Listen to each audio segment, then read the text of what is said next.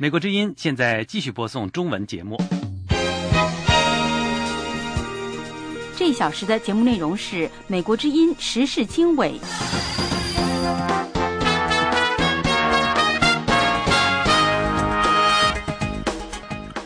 各位听众好，欢迎收听美国之音的时事经纬，这里是美国首都华盛顿，我是这次节目的主持人安华。现在的时间是北京时间2013年4月10号的晚上。首先给大家介绍这个时段的主要内容。美韩军队提高了对朝鲜的警戒等级。美国国会和军方表示，中国有能力也应该做出更大努力，制止朝鲜不断发出军事威胁。而中国方面呢，是继续敦促各方保持冷静，但是拒绝公开批评朝鲜。在朝鲜半岛紧张局势升级的背景下，美国国务卿克里12号开始对包括中国在内的亚洲3国进行访问，预计朝鲜半岛问题将是克里亚洲之行的一个主要的议题。也有分析人士认为，克里这次访华更重要的还是为了推动美中双边关系的发展。8国集团将在伦敦会谈，预计叙利亚问题将是首要议题。以上内容欢迎收听。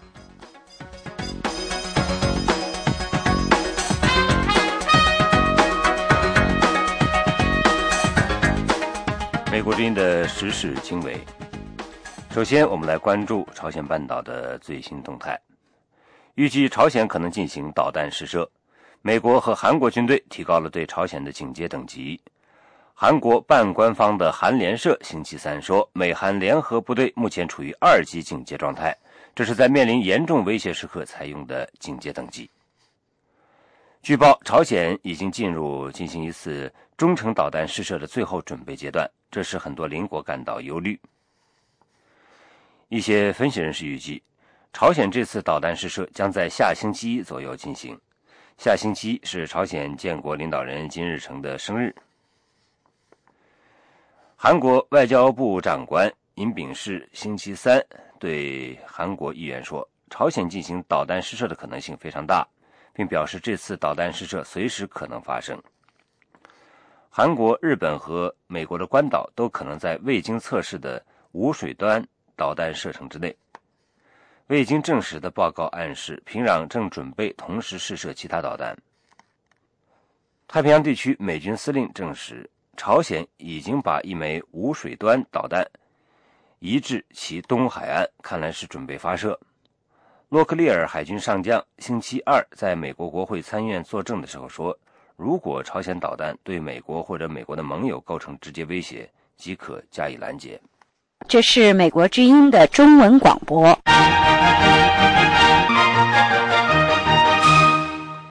欢迎收听美国之音的时事经纬。美国国会和军方呢表示，中国是有能力也应该做出更大努力来制止朝鲜不断发出军事威胁。那么在这同时，中国方面的表态呢，则是继续敦促各方保持冷静，但是拒绝公开批评朝鲜。下面是美国之音的报道。朝鲜不顾国际社会的一致谴责，继续发出军事威胁。星期二宣称不能保证在韩国的外国游客、商人和外交人员的安全。美国国会参议院军事委员会星期二举行听证会，讨论朝鲜半岛的局势。原本安排到国会作证的驻韩国美军司令瑟曼将军临时决定不能出席听证会，加深了人们对半岛局势的关切。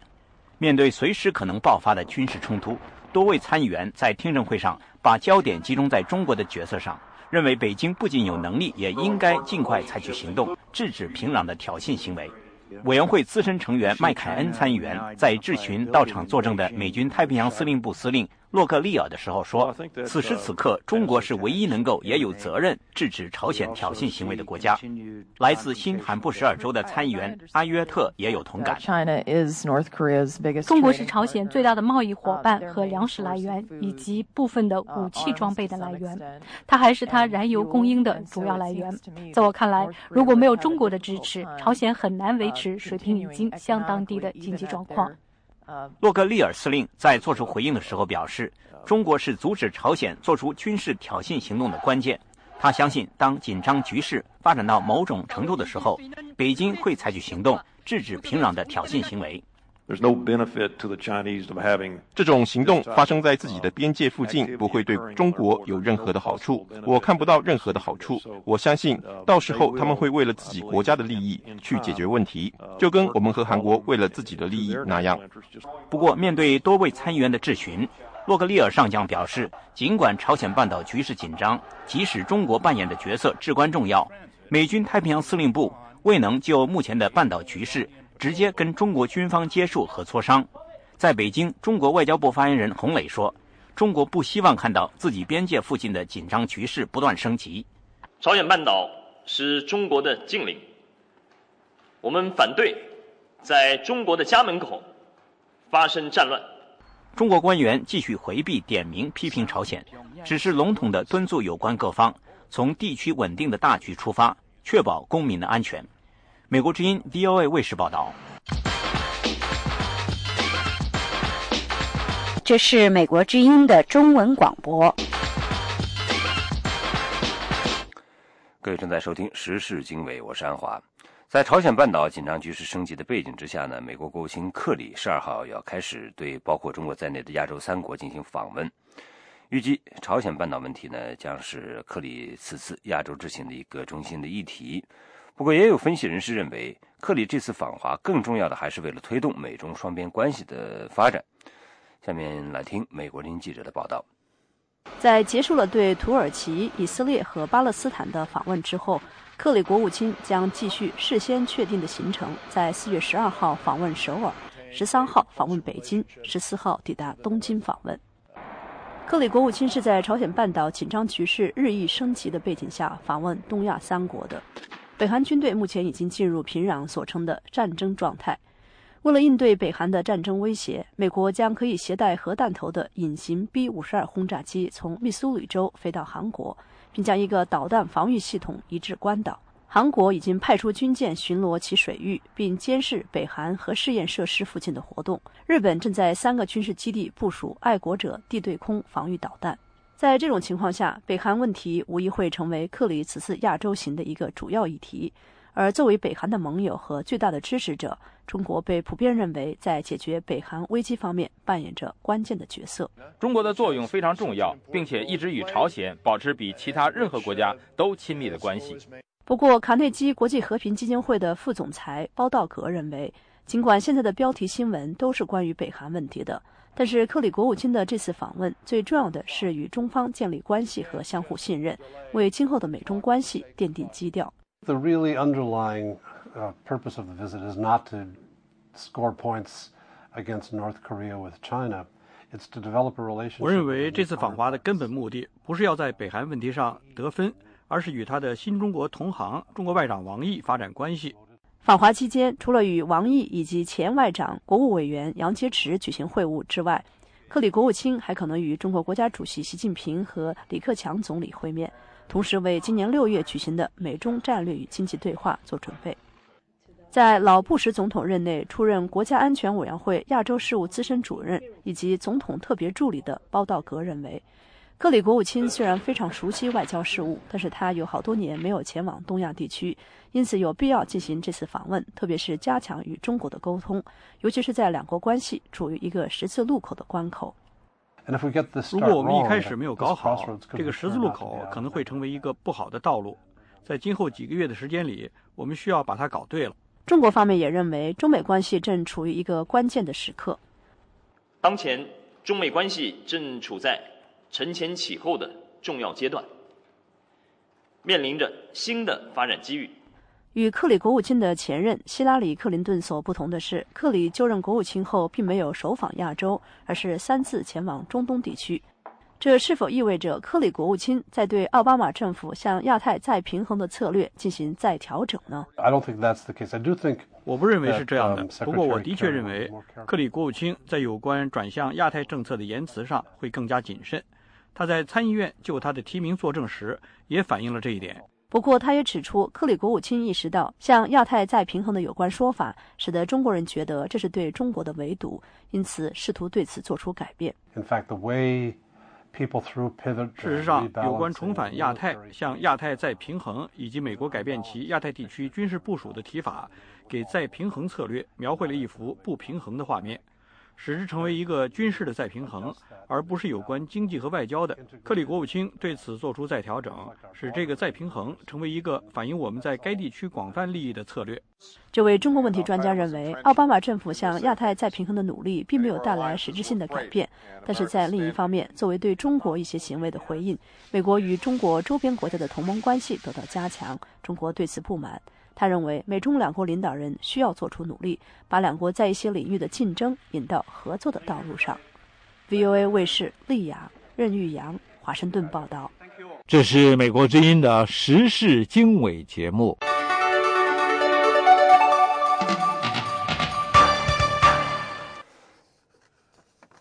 联合国秘书长潘基文表示呢，朝鲜的挑衅直接挑战了全国际社会。下面是美国之音的报道。联合国秘书长潘基文4月11号将访问白宫椭圆形办公室，并且和美国总统奥巴马举行会谈。有报道引用韩国官员的消息指出，朝鲜近期可能进行第4次核试验。潘基文对此表示，他看到了相关的报道，但不知道具体细节。潘基文呼吁朝鲜避免采取进一步的挑衅措施。他说I have been repeatedly urging DPRK to refrain from taking any further provocative measures. This is provocative measures. If they do again, 我再三敦促朝鲜避免采取任何进一步的挑衅措施。如果朝鲜进行第4次核试验，就是对联合国安全理事会第2049号决议案的挑衅。平壤政府不能走上这条路，对抗、挑战安理会的权威，并且直接挑战整个国际社会。我诚挚希望朝鲜能够遵守安理会所有相关的决议案。这是国际社会，包括我自己在内，对平壤政府的紧迫、严肃呼吁。潘基文非常担忧朝鲜半岛越来越升高的紧张局势。他说，朝鲜领导人金正恩的煽动性言辞让局势越来越离谱。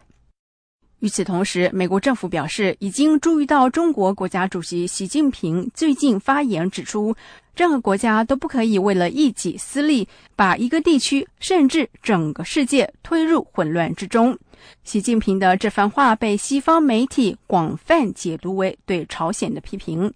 不过，尽管媒体一再追问，国务院代理发言人文特雷4月8号在例行记者会当中拒绝评论习近平口中的这个国家所指为何。美国白宫则表示，美国政府欢迎中国鼓励朝鲜停止挑衅、展现自治的努力。白宫国家安全顾问多尼伦即将访问莫斯科，白宫发言人卡尼说 I can tell you that we welcome efforts by Beijing and Moscow.To encourage Pyongyang to refrain from provocative rhetoric and threats. We will continue to work with our Chinese, Russian, and other partners to get North Korea to abide by its international obligations. 我们欢迎北京与莫斯科鼓励平壤避免挑衅言辞，展现自治的努力。美国继续与中国、俄罗斯以及其他国家合作，致力于让朝鲜遵守国际义务，也希望这些国家运用对朝鲜的影响力，呼吁平壤政府停止挑衅，因为区域稳定对每个国家至关重要。美国参谋长联席会议主席邓普西将军告诉美联社，有鉴于朝鲜可能选择在4月份采取挑衅行动的风险，美军已经做好准备。4月份有2个对朝鲜具有重要意义的日子，一个是4月15号太阳节，也就是朝鲜奠基人金日成的生日；一个是4月25号，也就是朝鲜官方所宣称的朝鲜人民军建军纪念日。此外，原本计划这个星期返回华盛顿出席国会听证会的驻韩美军最高指挥官瑟曼将留在首尔，以应付朝鲜的可能挑衅举动。根据美韩所达成的反挑衅计划，一旦朝鲜发动了攻击，美韩将立刻回应。五角大佬说，如果平壤针对韩国、日本或者美军驻关岛基地发射弹道导弹，美军有能力在几秒钟之内予以拦截。不不过，如果导弹的目标是公海，那么美军不会采取军事行动。以上是美国之音记者张荣香的采访报道。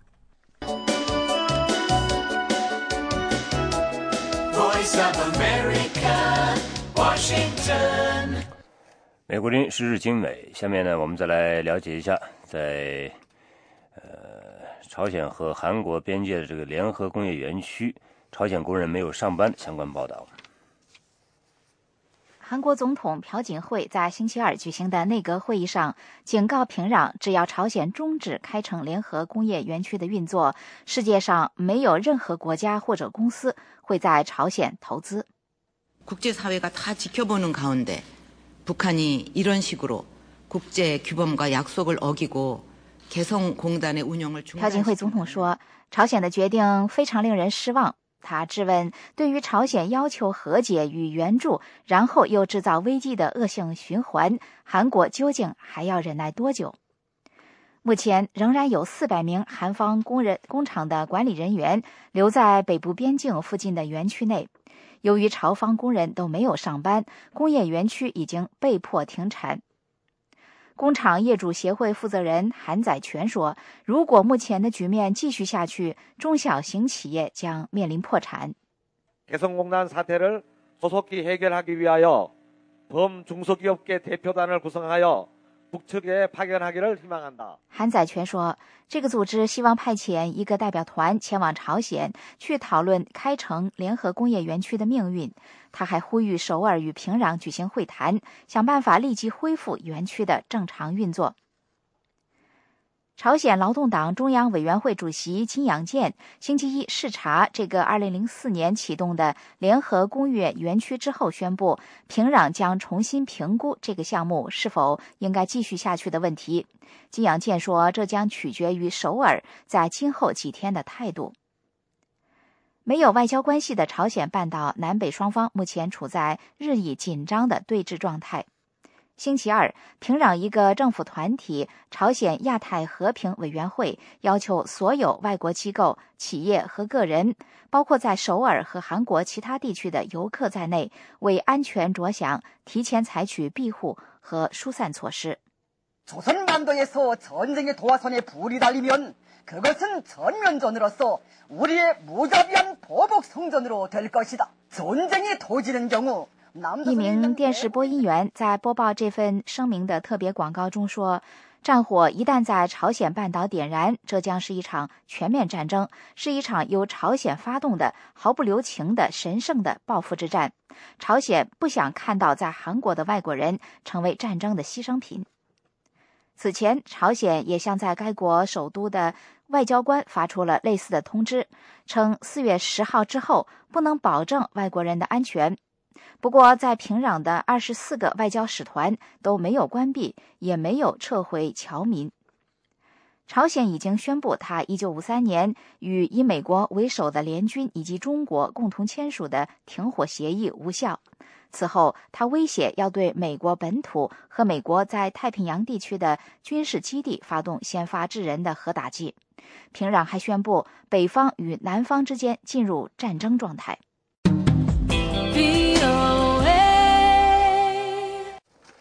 另外一方面呢，随着半岛局势紧张，而中朝继续商贸往来。下面是美国之音的报道。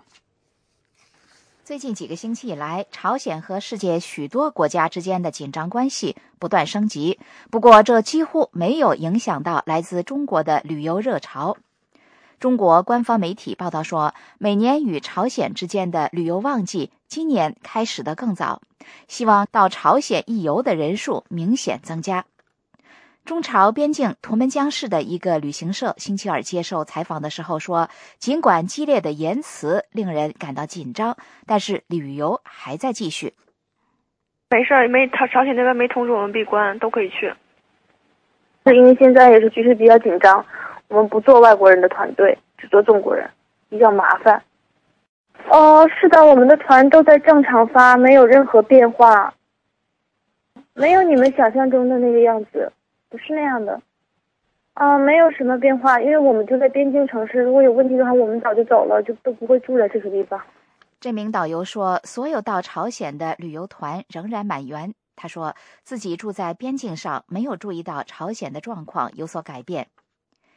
与朝鲜接壤的中国东北吉林省最近宣布，计划在2020年之前使贸易额每年增加13%。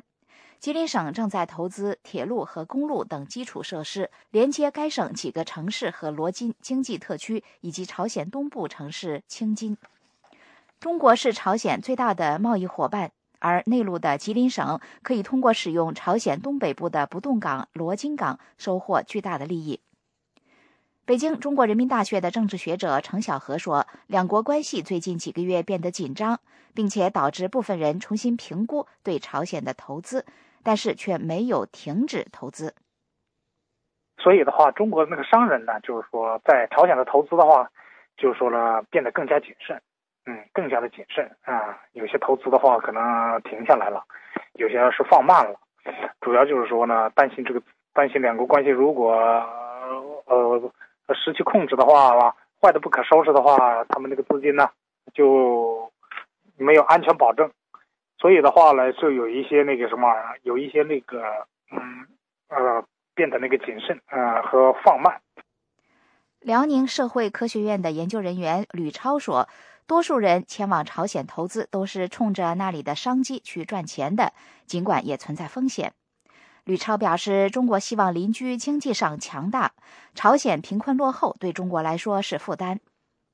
有些人认为朝鲜应该追随中国的脚步，逐步对外开放经济。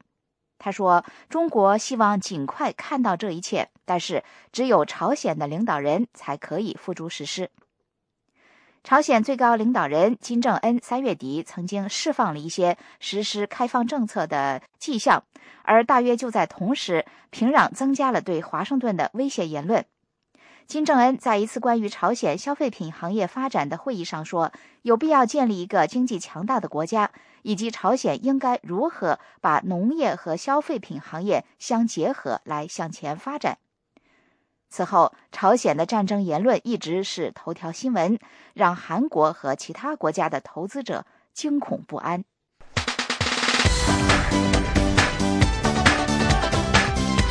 The Voice of America, VOA。美国之音时事经纬，美国和韩国部队提高了战备等级，以应对朝鲜可能进行的导弹试验。韩国半官方联合通讯社星期三报道说，美韩部队对朝情报监视级别已经提升到了2级，那么这个等级表示存在严重威胁。据报道，朝鲜的中程导弹试射准备工作已经进入最后阶段，令很多邻国不安。一些分析人士估计，这次试验可能在星期一金日成生日纪念这一天前后进行。韩国外交通商部长官尹炳世星期三对议员说，朝鲜很有可能试射它的某种新型导弹，而且这种试射随时可能发生。太平洋地区美军司令证实，朝鲜已经把一枚无水端导弹移至其东海岸，看来是准备发射。罗克利尔海军上将星期二在美国国会参议院作证的时候说呢，如果朝鲜导弹对美国或者美国盟友构成直接威胁，美国能够加以拦截。另外，八国集团外长星期三在伦敦举行会谈，叙利亚问题呢将是首要议题。预计英法将继续推动撤销欧盟的武器禁运，并允许为反对叙利亚总统阿萨德的反政府武装运送武器。而一些欧盟成员国担心，运送大量武器只会使叙利亚危机更加恶化。叙利亚反对派官员也抵达伦敦，他们将在会下和八国集团几位外长进行会谈，包括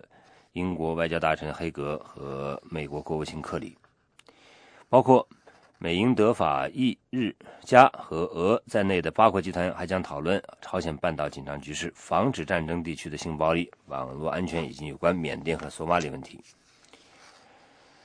马来西亚宣布，众所期待的大选将在5月5号举行，预计这次大选对长期掌权的执政联盟是一次重大的考验。马来西亚选委会的一位官员星期三说，竞选活动将在4月20号展开。自从纳吉布总理上星期解散议会以来，各党派已经开始争取选民支持。纳吉布的国民阵线联盟面临着前副总理安华领导的3党联盟的强硬挑战。国民阵线联盟已经执政了56年。在2008年的选举中，马来西亚反对派联盟获得议席数目多于以往，而国民阵线首次失去在议会的2/3多数地位。这是美国之音的时事经纬节目。另外一方面呢，美国和日本宣布了冲绳美军基地搬迁时间表。下面来听美国之音的报道。日本首相安倍和美国驻日大使约翰罗斯4月5号星期五在东京宣布，两国政府就驻冲绳美军基地搬迁计划的具体实施达成协议。安倍首相在宣布这一协议时说，他终于看到了两国在共同履行对冲绳的责任方面向前迈进的迹象。约翰罗斯大使也称，这是驻冲绳美军基地搬迁计划中的一个重要事件。这个事件对驻冲绳美军基地减轻对当地的影响，对保持我们基地的可持续性，对保护地区和平与安全，以及对保卫日本安全都具有重要意义。美国国防部长哈格尔也在同一天发表声明，称美日两国在确保美国在亚洲驻军的实力，同时减少对冲绳岛的影响的努力当中，取得了一个富有里程碑意义的新进展。根据美国国防部新公布的美日冲绳基地整合计划，美军最快在今明2年将3个军营驻地交还日本，另一个军营驻地预计在2019年退出。另外，两国还为8个基地或军营搬迁到冲绳岛其他位置制定了时间表，包括引起很大争议的普天间航空站将在2022年搬出人口稠密的冲绳县一叶湾市。五角大楼表示，按照这项行动计划，美军将把大约1000公顷的土地交还给当地。普天间航空站占地近500公顷，是美国在亚洲驻军的一个主要设施，但由于它紧挨着市中心，飞机频繁起落，给当地居民带来很大的困扰。多年来，它一直备受当地人的批评和抗议。1996年，两国政府初步决定将普天间航空站搬迁到冲绳岛北部人口稀少的名护市海岸，但是这一方案又遭到名护市当地居民的抗议。环保人士也加入了抗议的队伍，称当地海岸的生态环境会被破坏，因此这项搬迁计划一直被延误。美军在日本部署了47000名士兵，其中大部分驻守在冲绳岛。当地许多居民认为这对冲绳人不公平，要求美军撤出冲绳岛。美国已经宣布将数以千计的驻军从冲绳岛转移到关岛，但是日本和美国官员都认为美军有必要继续在冲绳岛保持强大的军力，以便在必要时及时有效地对外来军事威胁作出回应。美国总统奥巴马去年在欢迎日本首相野田佳彦到访的时候说，美国部署在日本的驻军调整计划综合考虑了维护地区和平与稳定的需要和冲绳居民的关切。我们认为我们找到了一个有效的机制来推动这项计划的实施。这个机制既尊重了冲绳居民的意见，又能优化两国的国防合作和两国同盟关系。这种同盟关系不仅是我们国家安全的关键，而且是地区安全的关键。日本防卫大臣小野寺今年2月在接受美国之音专访的时候说，朝鲜正在发展导弹与核武器，中国在加强军力和国防预算，日本周围的安全环境正在发生变化。为了应对这些威胁，日本正在审议防卫体系和修改美日防卫指南，以应对各种威胁。美国之音记者李宝华盛顿报道。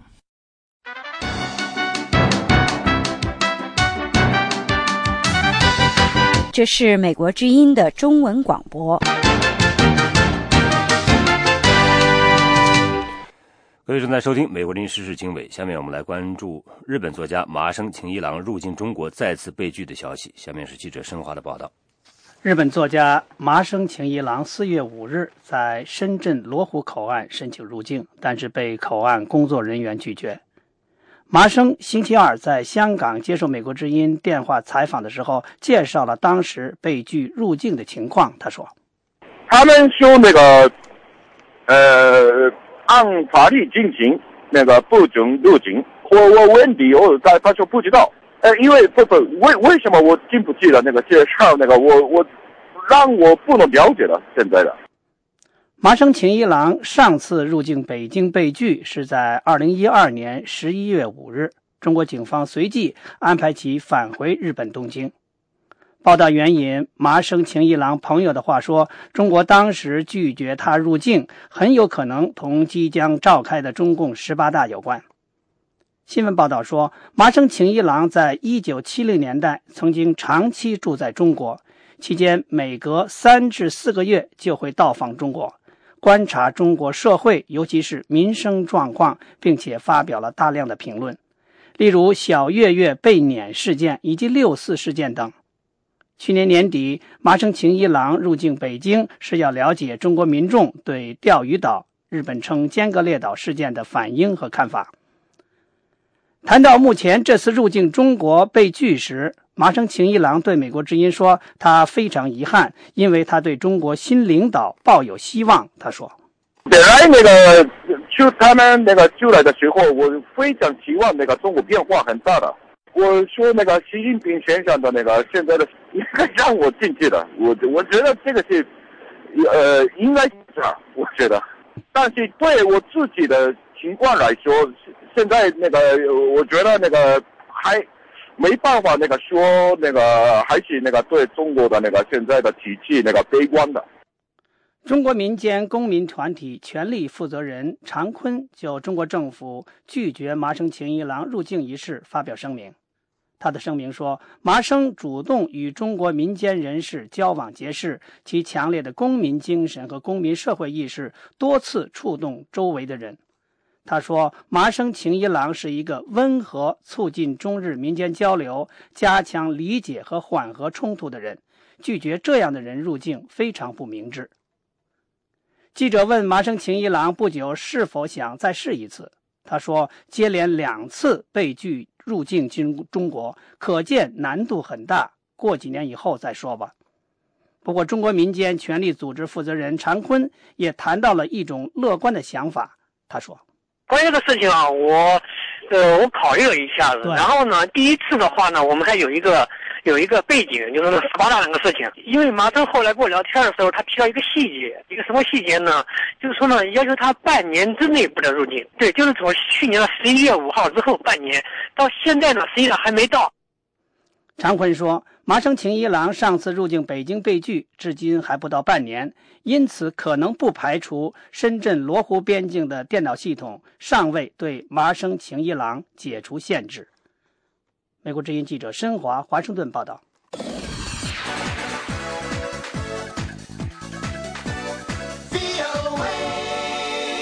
美国之音时事经纬，中国官方媒体报道，有6个省的居民由于在网上张贴有关H7N9 禽流感疫情的不实资讯而被逮捕。这6个省份包括陕西、贵州、江苏、浙江、安徽还有福建。上个月发现这个禽流感疫情以来，在中国东部地区目前已经有9人死亡，31人确定感染。一名在安徽的网民因为在微博上散发有关感染信息而受到7天行政拘留。最新一起 H7N9 死亡病例发生在安徽。那么即使中国官员极力控制疫情，并且宣布将在几个月后发送疫苗，但仍然有很多中国人在互联网上表示担忧。The Voice of America, VOA。 另外，在这个禽流感方面呢，世卫组织表示，中国禽流感人传人说法是没有证据的。下面请听报道。发生在中国的新种禽流感病毒的死亡和确诊病例，多数发生在东部大城市上海。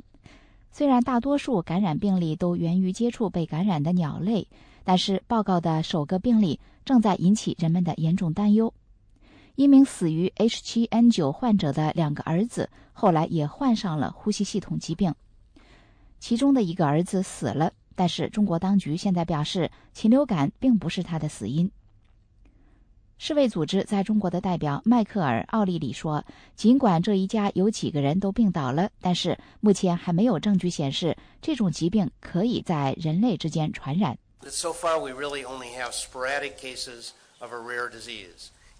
奥利里说，到目前为止，我们的确只掌握某种罕见疾病的一些零星个案，也许情况一直会这样下去，所以现在还不应该做出过度反应或者感觉恐慌等等。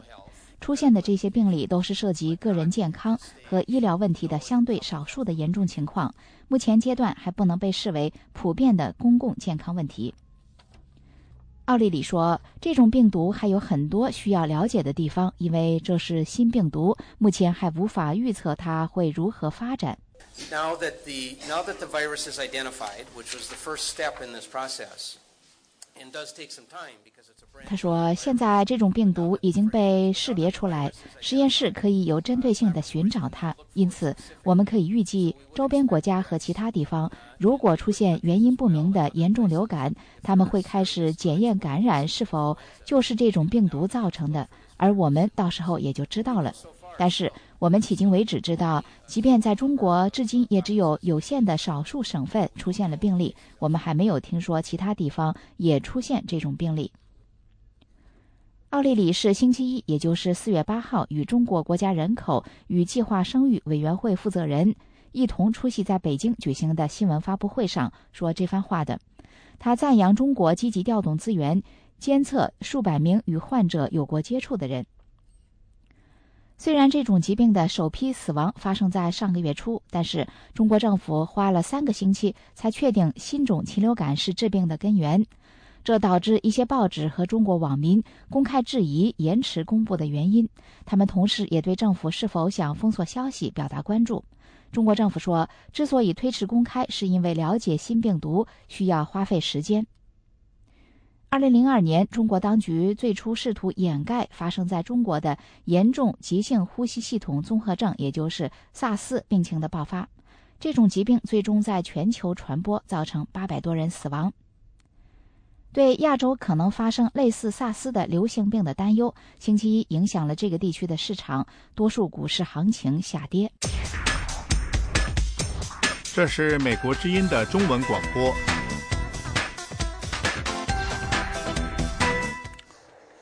美国之音时事经纬，前中国铁道部长刘志军被控犯有受贿和滥用职权罪。在刘志军任内充满丑闻的中国高铁系统在迅速扩展。中国官方新华社星期三报道了起诉刘志军一事，报道中没有提及审判日期，也没有透露刘志军被控罪行的任何细节。现年60岁的刘志军主持了中国高铁系统扩建，目前中国高铁规模位居世界首位。这项耗资巨大的项目呢，存在一些债务问题，并且被指为了速度牺牲了安全。2011年2列动车组呢，在中国东部城市温州相撞，造成40人丧生。此后呢，对这个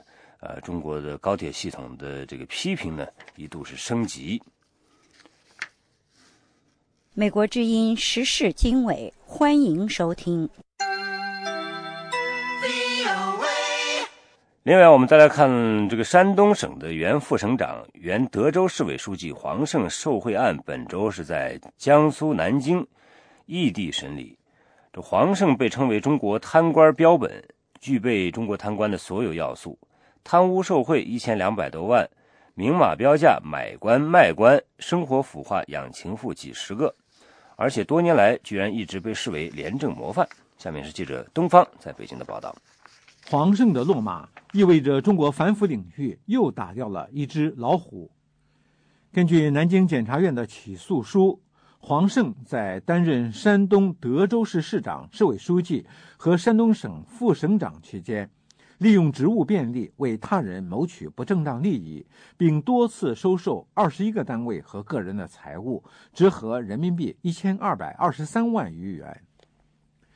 根据中国媒体的报道，黄胜被称为中国官员腐败的典型和标本，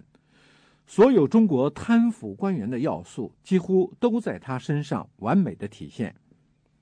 据当地媒体报道，黄胜担任德州市委书记期间，贪到他的妻子承揽德州重大工程，小到路灯采购都不放过。黄胜从开始的时候德州干部送钱求提拔，发展到后期官位明码标价，县委书记30万，局长10万，副镇长5万。黄胜贪污受贿的金额，根据南京市检察院起诉书的指控，黄胜承揽工程和大肆卖官，收受财物折合人民币1223万余元。不过，很多德州民众认为查出来的只是冰山一角，他在德州的外号是黄3亿，坊间甚至传言他有90亿美元的身家。和中国其他腐败官员一样，黄胜在生活作风上也极其的腐败糜烂。根据雅虎资讯人物专刊的报道，黄胜与包养情妇的其他中国腐败官员不同，他喜欢玩弄陌生的年轻女性。在德州期间，每到下面乡里视察，一天中最后一个节目十有八九就是到宾馆里和女性开房。在中国官场上，上级领导干部到下级视察，无不前呼后拥，所有活动都在众目睽睽之下。黄胜竟然把心思放到晚上有哪位小主次寝上，众目之下到宾馆淫乱。而这样的保留节目竟然在山东官场上演了10几年。黄胜倒台之后，媒体爆出黄胜有46处房产和46个情妇的新闻。南京检察院提供的起诉书上没有提到黄楼。黄胜在德州修建了一座豪华的市委办公楼，被德州百姓戏称为黄楼，因为从远处看，大楼的形状像黄胜的黄字。这样一个五毒俱全的贪官，在没有揭发出来之前，却是一个德才兼备的好干部，如同蒲松龄笔下的画皮重演。和薄熙来一样，如果黄胜今天仍然在位，百姓会看到一个完全不同的黄胜。他30岁便到省政府当秘书，45岁便被提拔为德州市代市长，主政德州达13年之久。当地官员的评价是，黄胜办事能力强，有才华，喜欢亲力亲为。当地媒体还报道过黄胜拒绝徇私舞弊，拒绝为亲戚谋利的事迹，堪称廉政为民的事迹报告范本。黄胜的倒台也非制度反腐的结果。根据雅虎中国的报道，黄胜落马是源于2010年一位当地想当涉及副省长的名额人选向中纪委举报。南京公诉机关星期一在南京中级人民法院的法庭上出示了相关证据，黄胜的律师出庭进行了辩护。媒体记者和黄胜的亲属旁听了庭审。南京中级人民法院将对黄胜案择期宣判。中国网民认为，黄胜案之所以典型，是因为黄胜被绳之以法，并非意味着中国反腐体制的胜利，相反，他在山东久腐不倒，是对正义、法治和反腐机制的羞辱。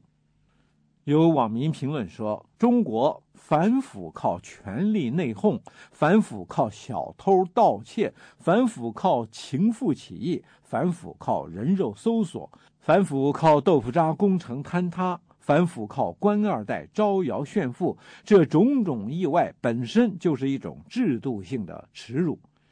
前中共总书记赵紫阳的政治秘书鲍同更直接指出，中国的腐败关键在于制度，这是一个产生腐败、包庇腐败的制度。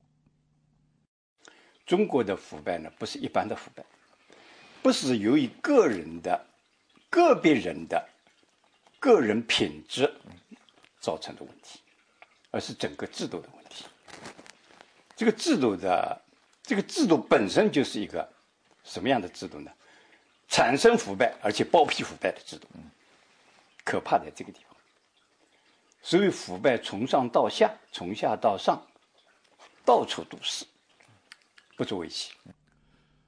中国媒体也尖锐地捕捉到黄胜落马背后折射出的深层制度弊端。有媒体评论说，黄胜每多睡一个女人，都是对悬在其头上的纪检和法律的嘲讽。所谓党内监督、人大监督、社会监督、舆论监督，有一个能够真正的运行起来，他会等到今天才倒掉吗？美国之音记者东方北京报道。这里是美国之音的中文节目。美国之音时事经纬。下面我们来关注，在北京有4个公民促反腐被抓，而且是关了9天。那么，而且北京西单再次出现公开财产的横幅。下面是记者叶冰的报道。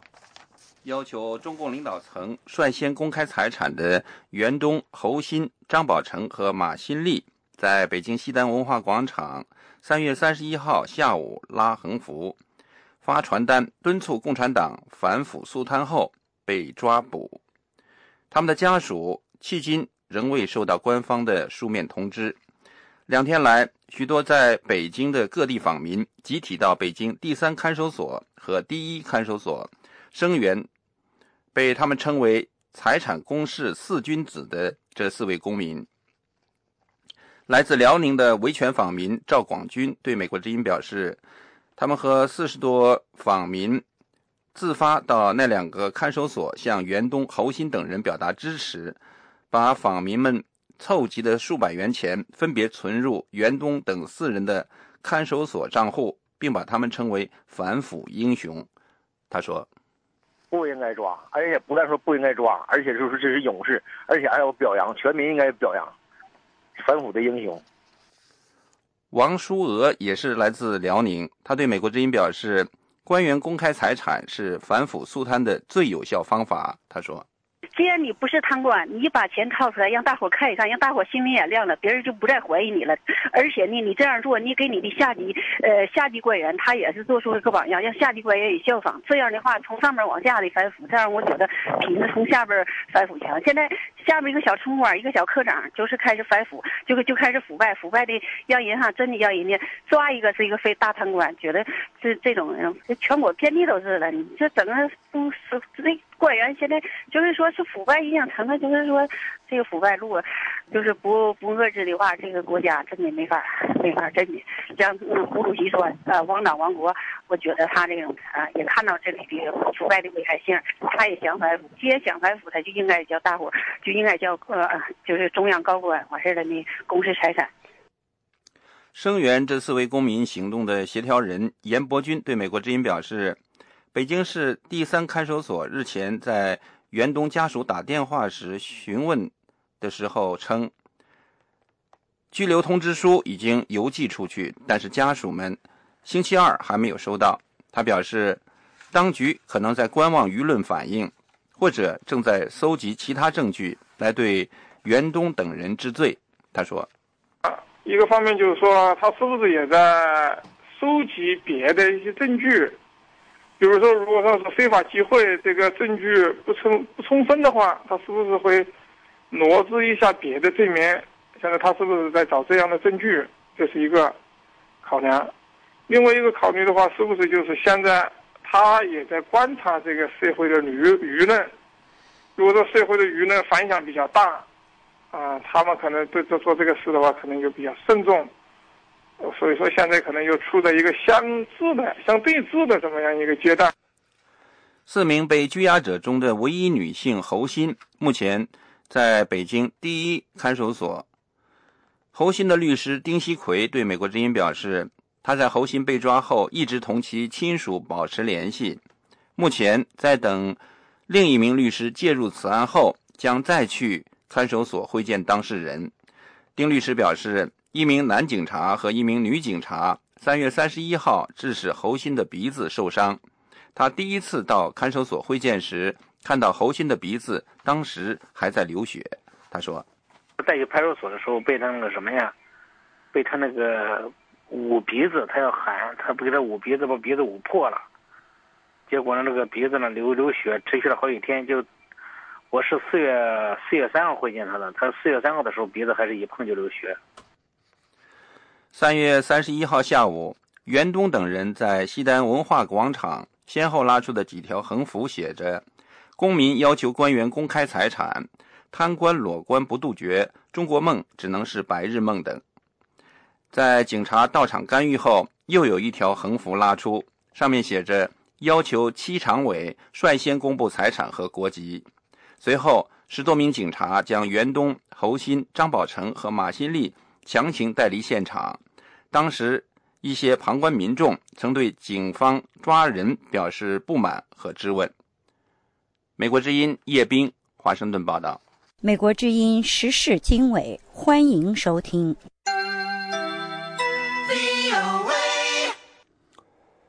美国之音，下面我们来关注广东民主人士近日连续上街举牌，要求释放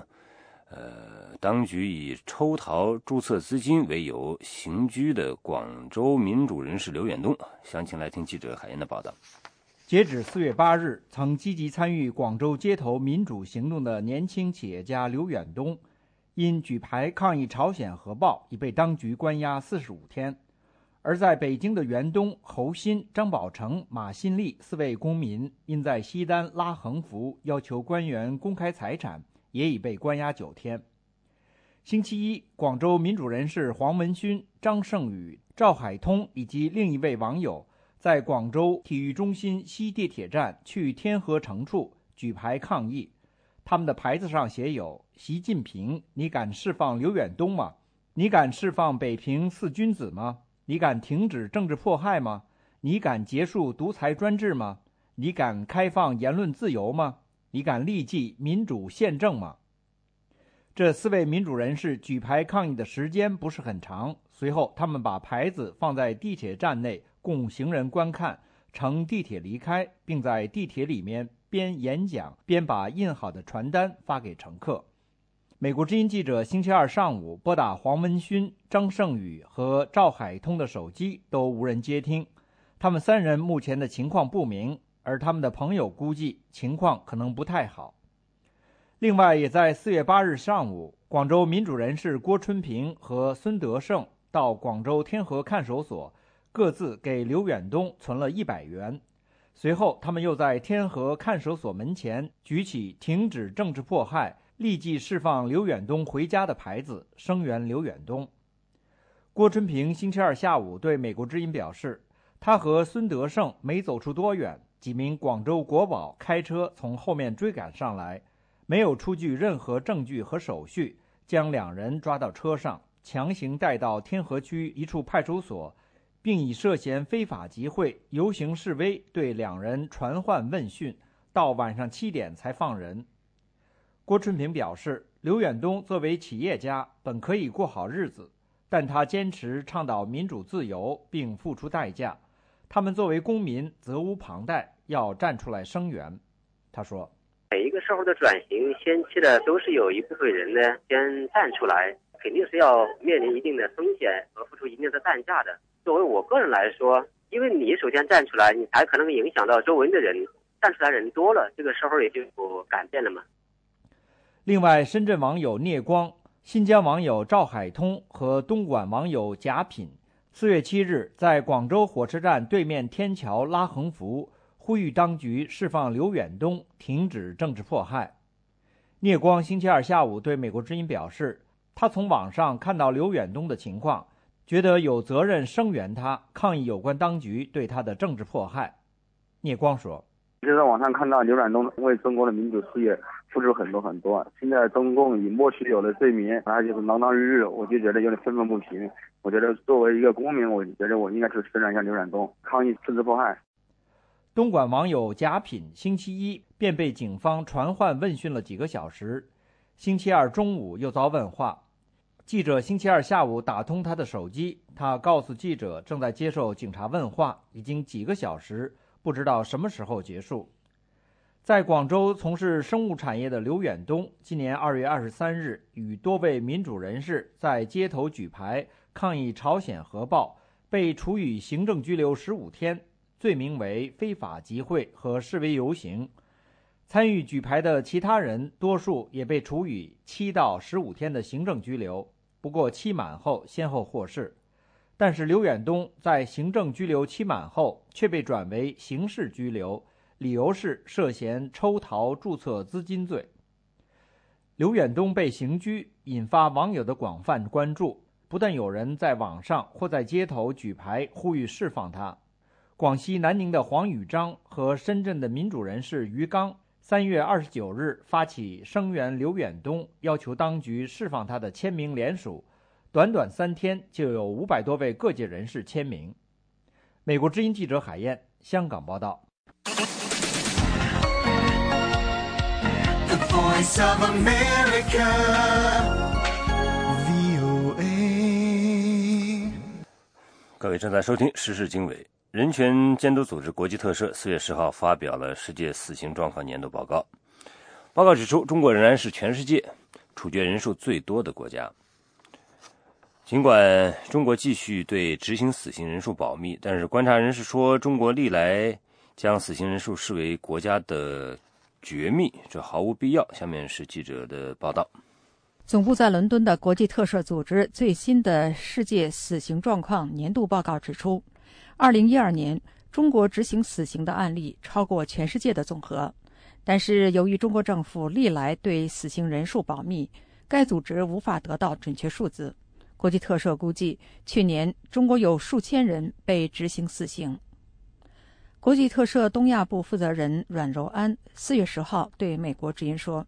死刑人数是中国保密法规定的国家机密，至于原因他不便猜测。不过阮柔安认为，可以明确的是，中国当局表示要慎重杀人和少杀人。 What is clear, I think, is that the authorities have stated a goal that they want to kill less frequently. 我认为可以明确的是，中国当局表示要放慢杀人的速度，要慎杀。这的确是中国政府给自己设定的目标。他们已经采取了几个步骤，比如最高法院从2007年起收回了死刑复核权，还有经过修订的刑事诉讼法赋予最高法院改变死刑判决的权利等。阮柔安表示，上述措施的目的都是朝着改善死刑制度做出的努力，但是由于中国对死刑人数保密，国际特赦无法确定改善的程度。有中国官员向国际特赦表示，2007年以来，中国死刑人数在下降，甚至有官员说死刑人数下降了一半，但是这些说法都没有得到中国政府的权威证实。北京知名刑事辩护律师莫少平告诉美国之音，他已经连续好几年在不同的场合多次提出了中国将死刑人数作为国家机密的问题。他觉得这样的规定毫无道理。莫律师说，其实最高法院每年都有各地死刑判决和执行的准确统计，但是就是不予公开，仍把它作为绝密来对待。莫少平认为，中国在死刑案例上存在非常严重的问题。因为中国的死刑问题嘛，就是说是实际上是应该存在很严重的问题吧，就是全世界也很关注。本身呢，就是中国的死刑的人数也是应该是，据说是全世界95%的死刑嘛，就是每年全世界95%的死刑应该是在中国嘛。然后呢，它的死刑的罪数也是最多的。然后呢，它又是把它作为一个国家绝密，不对外披露。莫少平律师说，他和其他律师跟法官探讨过死刑人数保密的问题，法官也说不出保密的确切原因，猜测可能是因为死刑人数太多，在国际上的颜面不好看。谈到废除死刑的问题，莫少平认为，取消死刑是现代社会发展的趋势，但是中国有传统文化的影响，废除死刑目前看还是缺少民意基础。我认为呢，就是说死刑呢，按照社会文明发展的程度，它最终也应该被取消。但是中国目前取消死刑确实难度比较大，因为有中国传统文化的影响。就刚才说杀人偿命嘛，现在完全杀人偿命是天经地义的。如果他杀人不偿命，好像就不公平了。另外呢，确实中国取消死刑这个民意基础，可能是